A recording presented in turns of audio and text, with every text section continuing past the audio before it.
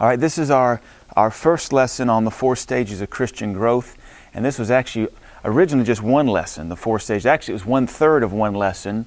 And it was so good and so, I think, timely, we decided to expand it and make it, actually it's going to be 5 lessons on the 4 stages of Christian growth. And our first lesson is just an introduction. So we're calling this one, Christians Are Expected to Grow. A lot of Christians don't realize that they should be growing with Jesus Christ. And so because of that, they never advance. And that's one thing we're really big on around here, is that we're always advancing, we're always growing. In high school, we had powerlifting. They called it bigger, faster, stronger. You could never be big enough, you could never be fast enough, you could never be strong enough. Even with the Olympics going on right now, they're all shooting to break world records. Well, 4 years ago, they broke world records, but that wasn't good enough. And now they're shaving off tenths of seconds and thousandths of seconds just to do it. And that the world does that. And there's nothing wrong with getting better, but how come the world does it and the church stinks at it? We think we got saved, and so that's just good enough. Or we think, you know what, I'm saved. Who cares about some insecurity in my life? Who cares about a little bit of anger in my life? Who cares about a little bit of laziness in my life? When we get born again, that's just the beginning. And we're going to prove to you from the Scriptures that both Jesus and the epistles expect growth out of us as Christians. The next 4 lessons after this, each lesson will cover one stage of Christian growth. There's infanthood stage according to the New Testament. There's little child stage according to the New Testament. Then there's young men stage according to the New Testament. Then there's fatherhood or motherhood in the faith. And so what we're going to look at is today why we need to grow and what the Bible says. So let's look at our lesson here. As a born-again child of God, Jesus Christ expects us to grow, develop, and mature. We are not called to remain on the same spiritual level year in and year out our entire life. Just as a human baby that never develops mentally or physically is considered to have mental or physical retardation, so likewise a Christian that never develops beyond their born-again experience can be considered to be spiritually retarded in their growth. That's what the word retard means, or retardant, to be stunted. You have fire retardant clothing. It resists the fire. And when you have spiritual retardant Christians, they resist spiritual growth. And there are unfortunately many Christians that resist spiritual growth. Going back to gym class, you always had kids that resisted the mile run. That was the thing we dreaded all year in middle school. In fact, every year Coach Pemberton would always start off by saying, "Good news, you don't have to run the mile this year." And we'd say, "Yay!" Bad news is the year changes at Christmas and you'll have to run it next year, which is still the same school year. And we go, "Boo!" Because we resisted it. In that regard, our mile run was retardant. We did not want to run it. And for some reason, we have a lot of Christians in the church that are retardant, and they retard and resist growing up in Christ. We don't resist better TVs. We don't resist better fuel economy. We don't resist promotions or raises on the job. We don't resist a college degree when they want to give us one. But when it comes to God, we resist and resist and resist. And it makes no sense to me. But the flesh, it likes to get what it likes to get, and it's going to argue with you every step of the way. In these lessons, we will study the 4 stages of Christian growth. This lesson will show the importance to keep growing. So let's look at this first section. Jesus expected growth. It is evident from the Scriptures that Jesus Christ did not intend for His disciples to enter the kingdom of God at one level and then remain there. Jesus Christ expected growth. Did you know you didn't get saved to stay the same? Jesus expected fruit. Even by that allegory alone, or that analogy, fruit grows. And there's many verses throughout the whole Bible. Time would not and space would not give us room to list how many times the Lord refers to us as a vineyard. And a vineyard is something that grows and produces fruit. And how many times we're referred to as His orchard or His husbandry. That means His farm work. And a farm work requires growth and watering and development. Every allegory the Lord uses about us as people is something that expects growth and maturation and stepping up. And so Jesus Christ, we ought to be able to find at least 1 or 2 verses where He said something similar to His 12 disciples. So look at this. Jesus rebuked His disciples for an underdeveloped faith. Luke 24:25. Then He said unto them, this is after His resurrection. He'd been with them 3.5 years. Told them, almost probably every week, I'm going to die one day, and then I'm going to come back. He told them that for 3.5 years. And then one day He died, and now He's back. Look what He says to them. Then He said to them, O fools, these are His 12 disciples, and slow of heart to believe all that the prophets have spoken. How would you like it? Jesus Christ comes back, and the first thing He says is, you stupid fool. The word fool is our equivalent of stupid. You stupid disciples, and stubborn and slow to believe. He called them slow of heart, not to make fun of mentally handicapped people, but they're slow. And here Jesus is saying, your faith is retarded. We're not using that as a hateful slur. Your faith is retarded in its growth. You are slow to believe. Mentally handicapped people are slow to process. They're slow to speak. Even some of their motor skills are slow. And here Jesus, this is not a very huggy statement. He basically said, you slow spiritual retards. Now try to get the American connotation of retard out of your mind, okay? Because I know it's not very PC. But that's what He's saying. You are slow to believe. I've been with you 3.5 years. I told you what was going to happen, and you still are in amazement. It almost sounds like He expected them to be much better. Can we see that? He didn't say, you guys are awesome. He didn't say, wow, I'm so proud of you guys. You're going to change the world. He said, oh, fools, and slow of heart to believe all that the prophets have spoken. Ought not Christ to have suffered these things and to enter into His glory? At His resurrection, Jesus rebuked His disciples, even calling them fools for being slow in the development of their faith. What should have been a time of celebration for them became a rough rebuke. They should have been so excited, but they were still scratching their head going, you think I should get involved with Helps Ministry? You think I should be a tither? You think I should pray every day? That's our equivalent today. You think maybe I should witness every once in a while? I think the Lord's going to say, oh, fool. And everybody wants to say Jesus is all lovey and He doesn't judge. In order to call somebody a fool, you have to first cast judgment. And then to say that they're slow and unbelieving of heart, you have to cast judgment. So you got to put aside all the American psychology of who are you to judge. Jesus Christ is very quick to call us fools when we're acting the fool.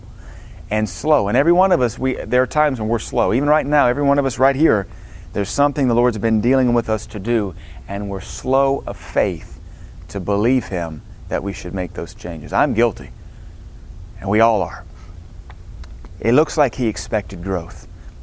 Jesus expected His disciples to learn of Him as they walked with Him, and He still does. Here in John 14:9, Philip says, Lord, show us the Father. And Jesus says, have I been so long time with you, and yet you do not know me, Philip? I'm sure Philip thought what he was saying was really spiritual and awesome. He said, Jesus, show us the Father. That's what he said the previous verse. And Jesus says, have I been with you this long and you still don't know me? That sounds like a rebuke. It sounds like He was expecting Philip to be a little bit further advanced in his Christian walk. I don't think Philip got the response from Jesus he was expecting. I thought maybe he's probably expecting to see the Father. He was probably expecting Jesus to say, wow, Philip, you're the best disciple I have. No one's ever asked to see the Father. And here you are. You're so hungry for God. You want to see the Father. Jesus looks at him and says, how long have I been with you and you don't know me? I think that'd be pause to fall on my knee and say, Lord, if you say I don't know you, then I guess I don't know you, but I thought I did, which means I'm deceived. So Jesus asked this question, have I been so long time with you, and yet hast thou not known me, Philip? He that hath seen me hath seen the Father. And how sayest thou then, show us the Father? How long have we been with Jesus, and yet He could ask us, do you not know me? Now maybe not in every area, but in many areas we still don't know God like we should. I remember years ago, probably 1997, there's this Christian reggae band I enjoy a lot called Christafari. They're no longer together. But they had this song about my eyes, you touched my burning eyes. It's a song about blind Bartimaeus. And he said, you touched me with your healing hand, and I wept, who are you, man? And then he goes on during the bridge of the song to say, I must admit I don't know who you really are. Could it be you're the Son of God? And he's singing about blind Bartimaeus getting healed by the Son of David. Are you really the Son of God? And I used to mock that song in my heart because I thought it was doubt and unbelief. I must admit I don't know who you really are. So there's no faith in that. And every time that song would come on, back in those days we had the detachable CD with the cable to the tape player that went into your tape deck. This is 97. And then you could just reach over and hit skip in your seat. And one time I was coming up the mountain on the other side, Harriman Rockwood, coming back to Cookeville for school. And I went to skip it to go to the next song, and I mocked it. I said, "Stupid song." And the Lord rebuked me, spoke to me very sternly, and He said, "You don't know who I really am." And when He spoke that, I began to sob and weep. It wasn't a head voice, it was the Holy Ghost, and it so convicted me. I sobbed and sobbed, and I reached over and I hit repeat on that song and hit play, and I listened to that song for the next 45 or 50 minutes, and every time that chorus would come along, I must admit, "I don't know who you really are," I would sob all over again under conviction for my arrogance and me boasting to think, as a 20-year-old, I really knew God. And it was just arrogance on my part. But when the Lord says, "You don't know me," then guess what? We don't really know Him. Now, I know we're born again, but you got to admit, we don't really know who He is. That's what we're here to do. We're here to strive. How can us, finite, comprehend infinite? It's always going to be a growing process. So we ask the question, how long have we been with Jesus? And yet He could ask, "Do you not know me?" There's many areas of our life we just don't know Him yet. Because if we did, we wouldn't sin the way we do in those areas. Or we'd have more wisdom. We would know how He would handle that. All this speaks to answer the question, we are still supposed to grow, right? Very much so. Jesus seemed disappointed with Philip that he hadn't grown any more than he had. Look at another verse there. When a man sought the disciples to cast the devil out of his son and they could not, he complained to Jesus, and Jesus was none too pleased. And this is what Jesus said to His disciples out of the NIV. It's the most brutal in the NIV. "You unbelieving generation." That's what He said to His disciples. This is Mark chapter 9, the father with the lunatic boy. At this time, Jesus, Peter and John and James are up on the mountaintop during the Mount of Transfiguration. Jesus is up there talking to Moses and Elijah. And in the meantime, the rest of the disciples are down at the bottom of the mountain, and this father brings to them this lunatic boy and says, "Please cast the devil out of him." And they could not. And when Jesus comes down, He sees them arguing, and the Pharisees arguing with the disciples. And He says, "What's the problem here?" And the father says, "I asked your disciples to cast the devil out of my boy, and they could not." And that's when Jesus looks at His disciples and says, "You unbelieving generation." Ouch. I guess if it were me, I wished I was up on that mountain with Him, but they got rebuked up on the mountain too. Jesus was always rebuking His disciples because He expected better out of them. And He says, "You unbelieving generation, how long shall I stay with you?" Ouch. "How long shall I put up with you?" Double ouch. "Bring the boy to me." Basically, you're not good enough yet. You hadn't developed your faith enough. Bring him to me, I'll do it for you. But this doesn't sound like a buddy hug time. He was frustrated that they couldn't do it. Does that sound like He's excited and proud of them, like they just won first prize at the science fair? I like the NIV because it puts it pretty raw. "You unbelieving generation, my disciples, how long will I be with you? How long shall I put up with you? Bring the boy to me." Jesus was frustrated, and don't forget, you can't frustrate Jesus. Paul said in Galatians 2, "I do not frustrate the grace of God." And even the Lord says in the Old Testament, "With that generation I was very wroth and put out with them." We can frustrate God, and we just need to be mindful of that. Jesus was frustrated that He had been with them for so long and they still hadn't developed their faith. His biggest complaint was their unbelieving condition. Has your faith grown in the last year? That's what we ask. How about you? Has your faith grown? Have you taken advances? We're not saying you can run a marathon in the faith yet, but can you at least speed walk a mile? Whereas a year ago, maybe you could only crawl. That's what we have to be asking ourselves, because Jesus, in these examples, from the way He's speaking, you can tell He's expecting that if His disciples are with Him, they should be growing. And His disciples are living with Him every day for 3.5 years. They should be getting better. And when these situations happen, the Lord Jesus is a little frustrated. That's not the only time He rebukes them and says, "You unbelieving, how long will I be with you?" He says that many, many, many times. His biggest complaint was their unbelieving condition. And that's what we have to be mindful of. We have to make sure our faith is always growing. And the way we do that is by feeding on the Bible as much as possible. I don't think it's too much to ask that we feed on the Bible every day. Can you guys check your text messages every day? It would almost be interesting that maybe there's an app for it where you time yourself and culminate, see how much time you spend on texting each day. Because I bet it's an hour. Checking and replying. And then we won't even touch Facebook. How much time are you spending on that versus how much time you're spending in the Bible? Because I'm not against texting or Facebook, but which is going to build your faith more? Spending an hour in the Bible or spending an hour on Facebook? That's a gimme. But for some reason, flesh likes Facebook a lot better. Flesh likes texting a lot better. It's a lot of work to get in the book for an hour. But that's how we build our faith. If you guys would spend 20 minutes a day in the Bible every day for the next year, you'd be a totally different person in 1 year.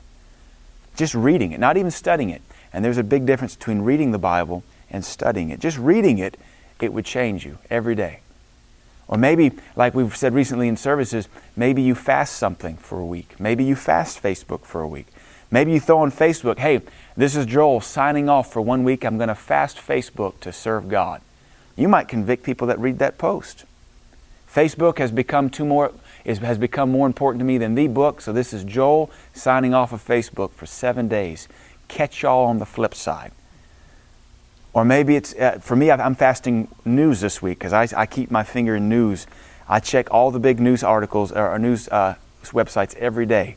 And it was getting to where it just weighs me down. This is CNN, MSNBC, Fox, USA Today, and ChristianPost.com.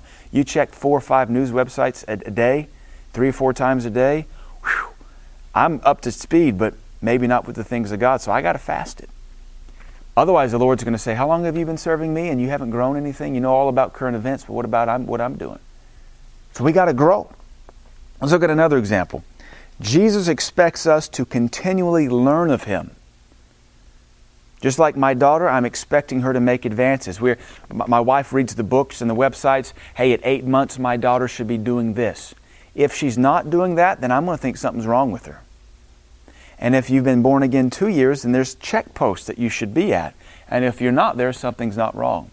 If at 8 months my daughter's not sitting up, something's not right. If at, let's say, 2 years she's not walking and talking, something's not right. And if after you've been born again 5 years, you're not walking and talking and praying and speaking the Word and witnessing, something's not right. So Jesus expects us to continuously learn of Him. Learning is a process of growth. Let's look at this verse here. Come unto me, Jesus said, all you that labor and are heavy laden, and I will give you rest. Take my yoke upon you and learn of me. Every day Jesus is going to tell you, take my yoke and learn of me. So that means every day there's something Jesus wants you to learn from Him. Now we might ask the question, what did you learn about Jesus yesterday? Or what did He teach you yesterday? Anything. Yeah, I'm not asking for a hand, but hypothetically, did I learn anything about God yesterday? Did I see something I'd never seen before? Because that verse is applicable to our life every day. There's something God has designed for you to get from Him every day of your life. Not just Sundays and Wednesdays, but absolutely every day. He said, for I am meek and lowly in heart, and you shall find rest unto your souls. That's kind of interesting. I can testify to this. Reading the news every day does not give rest to my soul. It agitates my soul. Reading the news every day actually puts a little bit of fear in my soul. I recently, just actually this week, had to stop playing a video game I just picked up. Mr. Brett's going to Africa. He gave me his PS3 and some games, and I was playing Modern Warfare. And it was actually causing me to lose sleep at night. It was actually, I would wake up jittery with taking down that Russian in my mind. And I said, Lord, I see. In fact, it was just the other day, 3 o'clock in the morning, I woke up. I've been having trouble sleeping 2 or 3 nights in a row. And I said, at 3 o'clock in the morning, I rolled over and I said, yeah, this is that game. There's no rest for my soul here. I said, all right, Lord, I'm done. I'll break it. It's Brett's, but if I break it, I'll break it. If I throw it away, I throw it away. But I'd rather have rest for my soul than go snipe a bunch of Russians or something playing Modern Warfare 2. I'm not against video games, but if it's sucking rest out of your soul, shoot the thing. Not the Russian you've been killing all day and the pit bulls that attack you or whatever. You shall find rest unto your souls. If you'll walk with Jesus and grow in Him every day, you'll have continual rest. For my yoke is easy and my burden is light. This verse can be applied to our lives every day. Every day there are things we are to learn of Jesus by binding ourselves to His yoke. That's something to think about. It's your responsibility. He's not going to enslave you. You have to. He's got that yoke on Him.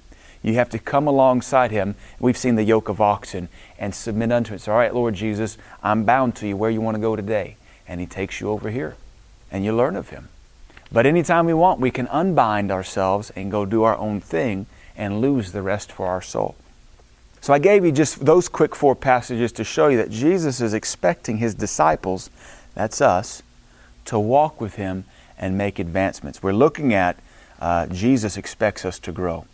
And I have to write that because many Christians aren't interested in growing. We were with a bunch of Christians Saturday night that don't go to this church, and my wife made the observation. She said, they're all good people, but she said, I can promise you they're all Sunday morning Christians. That's all they are. They're not interested in any more. This is a type of lesson that would really benefit them, because when you bind yourself to Jesus, one Sunday service is not enough. You want to be here for a prayer meeting because you don't know what God's going to do. You want to come to a Wednesday night teaching because we teach something totally different on Wednesday than we do Sunday night. But when you just have enough of Jesus to be inoculated against Him, I got my punch card. I showed up Sunday morning. I'm a good little Christian. I don't fornicate or pornography or smoke pot. I'm all right. No, that's not. When is that good enough? Does your stomach say breakfast is just good enough? No. Does your flesh appetite say, hey, I caught the first football game of the season, I'm good the rest of the season? You're like, no, we play Georgia next week. I'm going to be there for that one. Then we got Florida. I'm going to be there for that one. Then we got Vandy. That's a gimme. You got to catch it all. But somehow with God, we're just not interested with more of God. So let's look at this. The apostles expected growth. The apostles expected the early Christians to grow. So Jesus expected His disciples to grow. Now we're going to look at verses that show that the apostles expected the early church to grow. The epistles do not give us permission to be stagnant or stunted in our Christian growth. Now all that means is we stay the same Christian 2 days in a row. We stay the same Christian 2 months in a row. We stay the same Christian 2 years in a row. Like I say around here, the Chris McMichael of today has only gotten me this far. And if I'm going to go further, then Chris McMichael has to change. I've got to be a different man tomorrow if I'm going to go further for Jesus. The me of today has only brought me to today. If I'm going to go on, I got to be better. Paul expected the saints to increase and abound. Look at 1 Thessalonians 3:12. And the Lord make you to increase and abound. Notice he doesn't say, and the Lord make you to sit still and be the same. In love one toward another and toward all men, even as we do toward you. Paul did not give the Thessalonians permission to not increase and abound in the love of God. He said, the Lord God make you. You see that? Make you. That's kind of like you don't get a decision. The Lord going to make you. That's what he's praying. Lord, make Aquila to increase and abound. Lord, make Miss Baidu increase and abound. Lord, make Shayla increase and abound. Lord, make them. When the Lord starts kind of making you, it's like that trash compactor that slowly pushes you forward and you got no option. You can't resist it. He didn't say the Lord permit you to sit and be still and do nothing. He said the Lord make you to increase and abound. We want to increase and abound in everything. Why not God? Why not our wisdom? Why not our knowledge of the Scriptures? Why not our prayer time? Look at 2 Corinthians 3:18. We are expected to grow in the glory and power of God in our life.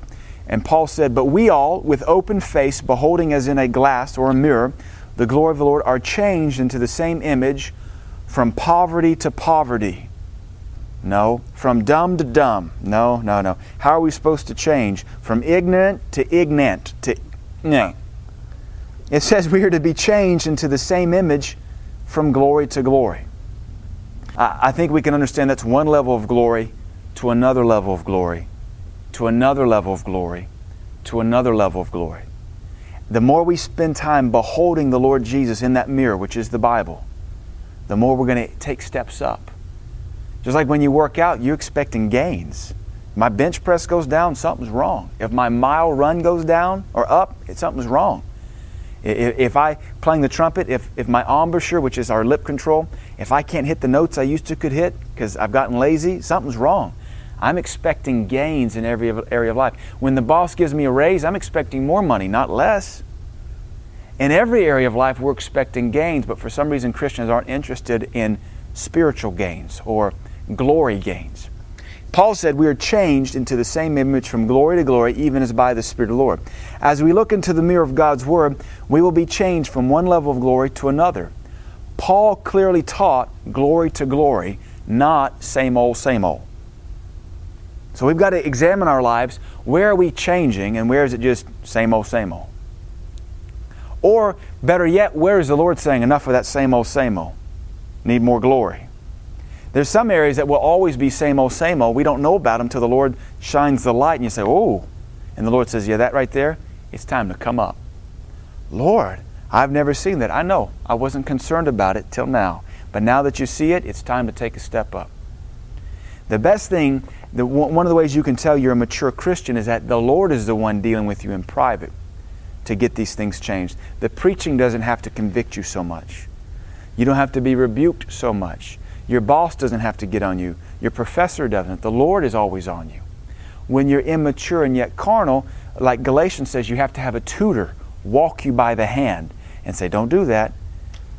Everybody here knows not to touch a hot stove. But there was a time when somebody had to take you by the hand and say, now don't do that. It'll hurt you. When you're mature in Christ, you don't have to have somebody constantly take you by the hand and pop it. You just walk with Christ and He's able to speak to you and teach you. Now, services will always convict us, but one of the ways we can judge ourselves is, are we getting worn out every service? Because if that's the case, we're not walking with Jesus. I think He's dragging us. Now, there's always going to be something said, but if every service just absolutely rubs you into the ground, you're that child, you're that infant, and it's time to grow up. Paul said we're to grow and not be the same old, same old. Colossians 2:19, our next little section, says, the Bible teaches us to increase with the increase of God. Paul said, and some don't hold the head, speaking of Jesus, from which all the body by joints and bands having nourishment ministered and knit together increaseth with the increase of God. What Paul's talking about there is he said some Christians no longer esteem the head, Jesus Christ. And then kind of that verse in the King James is a little complicated. Basically says that head, the Lord Jesus Christ, causes the whole body, which is knit and joined together, causes that whole body to receive nourishment and to increase, and to be knit together and to be increased with the increase of God. So what happens with us as a Christian when we stop esteeming the head of the body, Jesus Christ, as the head, we're no longer knit together with one another. We're no longer receiving nourishment according to this verse. And when we're no longer knit together and we're no longer receiving nourishment, we cannot increase with the increase of God. In order for your muscles to increase, using the body as an example, it has to stay attached. The second you cut a leg off, it instantly stops receiving nourishment and it begins to wither. Now we know that you can sever a body part and for a window of time put it on ice and successfully reattach it. And some Christians, they can sever themselves from the body and there's still an opportunity to come back and be reattached. But the longer you stay severed from the body, from the head, you're really drying up to where the devil can end up owning you and really ruining your life. And then it's going to take a miracle to reattach you. God does those miracles, but we don't want to be anywhere close to being severed. That's what he's saying, though. He's basically promising you this. You stay knit together. You stay connected to the head of the church, the Lord Jesus. You keep receiving nourishment. You will increase with the increases of God. And I bet God's got bigger increases for us than Putnam County does, than the world system does. I bet the increases of God are pretty big because He knows what an increase is. I think our idea of increase is little, and His idea of increase is a lot bigger. The body of Christ is designed to increase, not shrivel. You cut a hand off, you leave it in the sun, it shrivels up. It's kind of gross. Not that I've seen a shriveled hand before, but I can imagine. We're to thrive, not dry out. If you stay attached to the head, Jesus Christ, you will receive nourishment, you will be knit together with the rest of the body, and you will increase. A lot of Christians, they separate themselves, and it's a painful thing. Any Christian that fails to increase demonstrates that they are not holding fast to Jesus Christ. So as a pastor, and even just as a Christian, when I fellowship with folks, especially outside our church, and they tell me they're a Christian, I can look at them and I can tell whether they're walking with Jesus Christ or not. I can tell if they're increasing with Jesus Christ or not. I can tell if they have a walk with God. Some just have a said faith. They just talk about it. But talk is cheap, man. I can look at a person and tell you if they walk with God or not, because you can see increase on them. Just like you can look at somebody and tell if they work out or not. You know, you talk about years ago, I was in Ryan's Steakhouse when we used to have a Ryan's, and I was in line in front of these really, really big people. Big. And I heard one of them say, "Oh my God, I'm starving to death." And I looked back and I said, "No, you're not. You ain't starving. Not to death at all. It's been an hour since you ate." You can look and tell if somebody's nourished, if somebody's increasing. Just like you can tell, you look at somebody who's anorexic and you can say, "Man, somebody get them a sandwich." "Oh, I eat enough." "No, you don't. Look at how skinny you are." "Oh, no, I'm eating enough." "No, you're not. I can look at a Christian, and you ought to be able to look at your own life. Are you receiving enough nourishment from Jesus? Because when you do, you can tell the difference. I've got flowers on my back deck that I have in pots. I can look out there and in an instant I can tell if they're watered enough. It's very easy because they're starting to wilt. I go back out there, I pour water in their little buckets. Within 5 minutes, they're all back in bloom. You can look at Christians and tell when they're wilting or when they're blossoming. And that's what we want to make sure we do. We're growing, we're blooming, we're blossoming. We're expected to grow in faith. Romans 1:16a and 17 says, "For I am not ashamed of the gospel of Christ, for therein is the righteousness of God revealed from faith to faith. As it is written, the just shall live by faith." I want you to see there that the Bible says the righteousness of God is revealed from one level of faith to another level of faith. When you get born again, all you know is one little baby level of righteousness and faith. But when you walk by faith, according to the verse quoted from Habakkuk, when you walk by faith, then there's another level of faith to be had. And each level of faith you walk in, more of the righteousness of God is revealed to you. You take another step up, and then you take another step up, and then you take another step up. We cannot be satisfied with just the level we have right now, and even just the level of righteousness we have right now. It says the righteousness of God is revealed through the gospel from faith to faith. If you never studied the gospel the rest of your life, there'd be so much you missed out on. But by staying in the gospel and staying in fellowship with Jesus, your faith grows, and what you know about God will grow as well. I would be miserable if all I knew was my born-again experience at the age of 7.5. That'd be sad for me to be 36 years old, or going to be 36, and all I have is a 7-year-old knowledge of Jesus Christ. That's a scary thing, but yet some Christians live this way their entire life. The righteousness of God is not revealed to us all at once. We must walk by faith in order to have more of it revealed. It is revealed from one level of faith to the next. It's progressive. As we walk with Jesus, our faith grows, and more of the righteousness of God is revealed to us. Are you at the same level of faith you were at 6 months ago? That's a hypothetical question. Or has your faith grown? Have you gotten faith to be more faithful? Have you gotten faith to be a tither? Have you started witnessing to more people? Have you pushed yourselves in areas you knew didn't glorify God so that you would glorify God? Have you gotten the victory in any area of your life? We're not called to live defeated. We're called to live in victory, but victory takes work and it takes growth, it takes pushing, it takes advancement, it takes battle. Most Christians, they just want to be like the ostrich that buries their head in the sand when they see the tiger coming. The problem with the ostrich with its head in the sand is that its rump's in the air. But the ignorant ostrich thinks, "Hey, I can't see that lion can't see me, I'm safe." Ouch, what's that on my rump? That's the lion. No, that bird can run faster than anything on the planet just about. It ought to be running or flapping its little wings or something. But you can't just go bury your head in the sand and say, "I'm just going to be the same forever. If I close my eyes, everybody disappears and therefore I'm invisible." No, you're all still here. Maybe I'll close my eyes harder and shrug my shoulders. That's children's games. If I hide my eyes, I can't see you and you can't see me. A lot of Christians live that way. Are you at the same level of faith today you were at 6 months ago? We have to ask ourselves these things. The Apostle Peter commanded the church to continually add the things of God to their life, and the Bible promises it will take diligence. We're looking at the apostles expecting us to grow. This is from 2 Peter, chapter 1. It says, "And besides this, give all diligence." So that means work. "Add to your faith virtue, and to virtue knowledge, and to knowledge temperance, and to temperance patience, and to patience godliness, and to godliness brotherly kindness, and to brotherly kindness charity."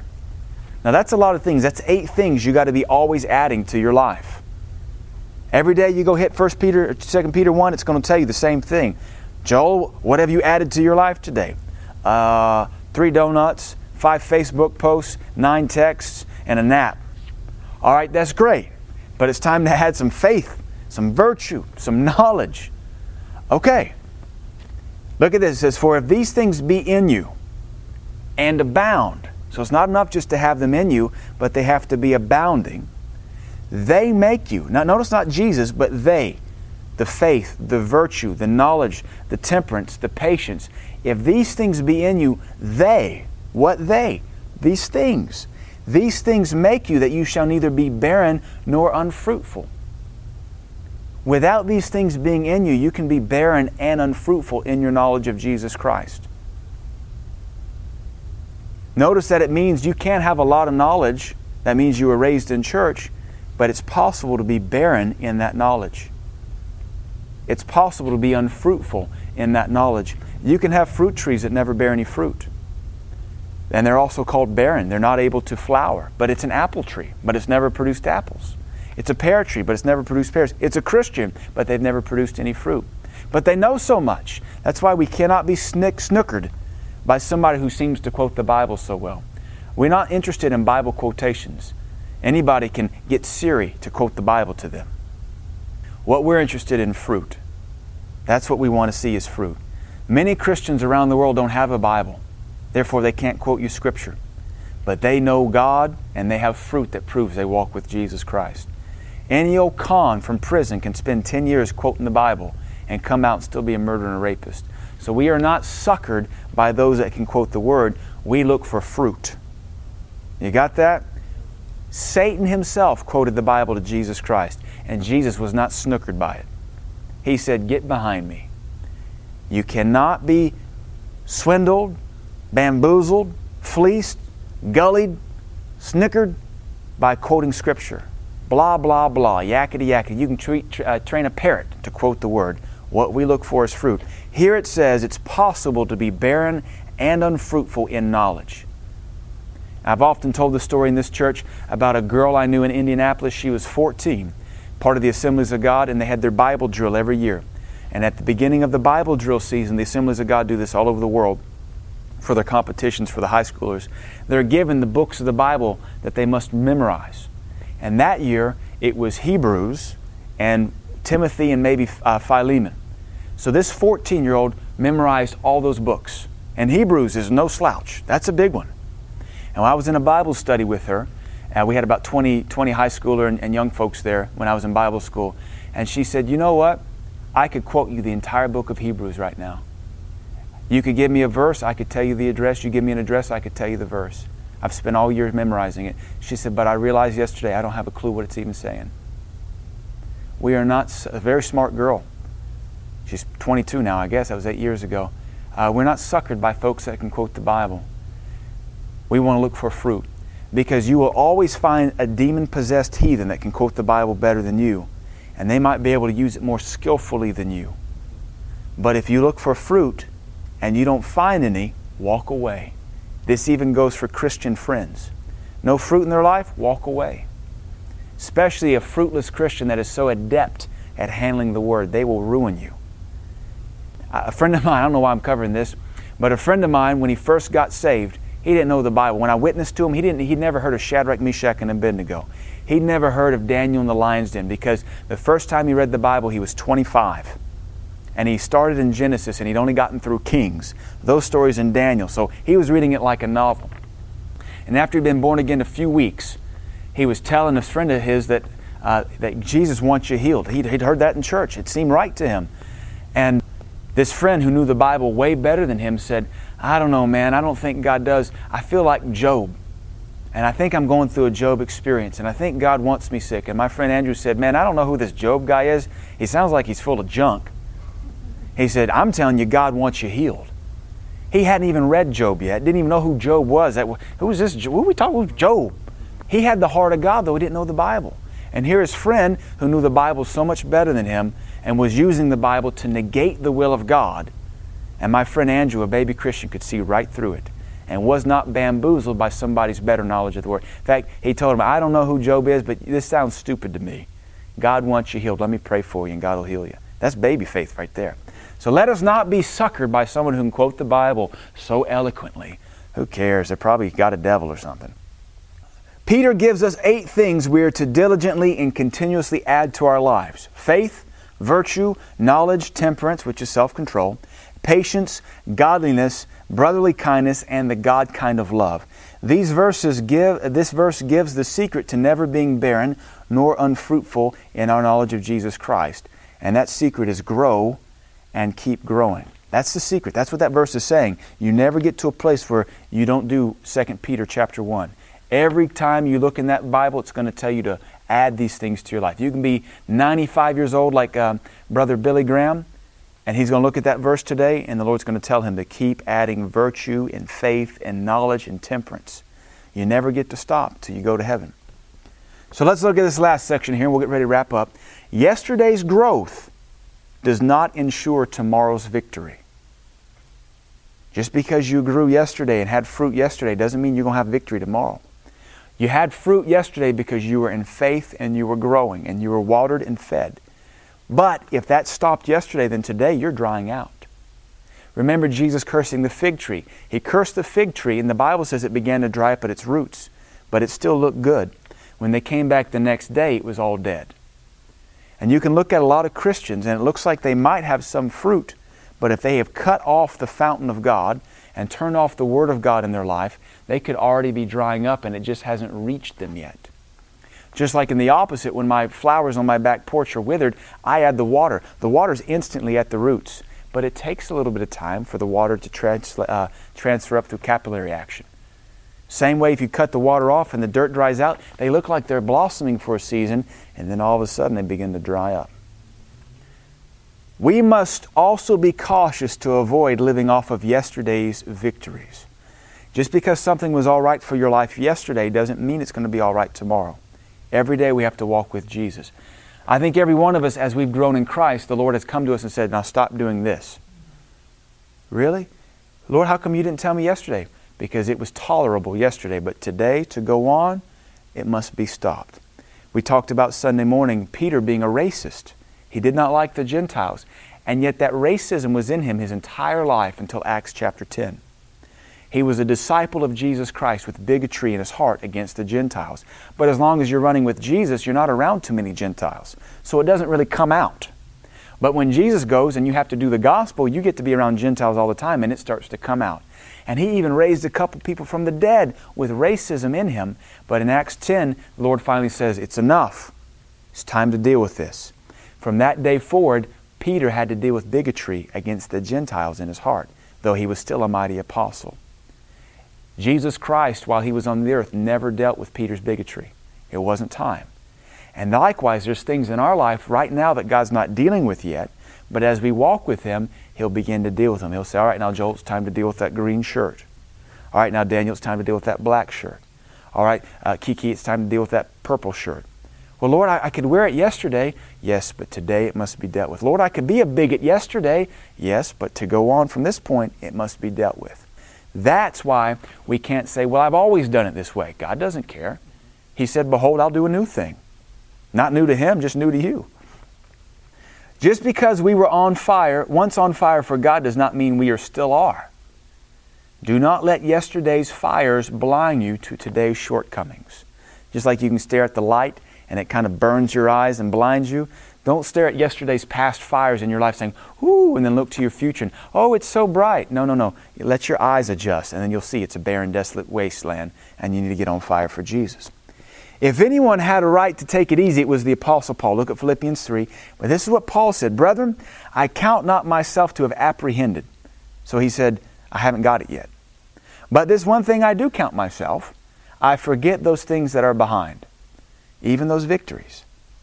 I forget those things which are behind and reaching forth. That's like plants. That's how they grow. They reach forth towards the sun, towards whatever they're vining towards. I reach forth unto those things that are before. I press toward the mark for the prize of the high calling of God in Christ Jesus. Paul was talking about here, we can't ever stop. Plants grow this way. They reach.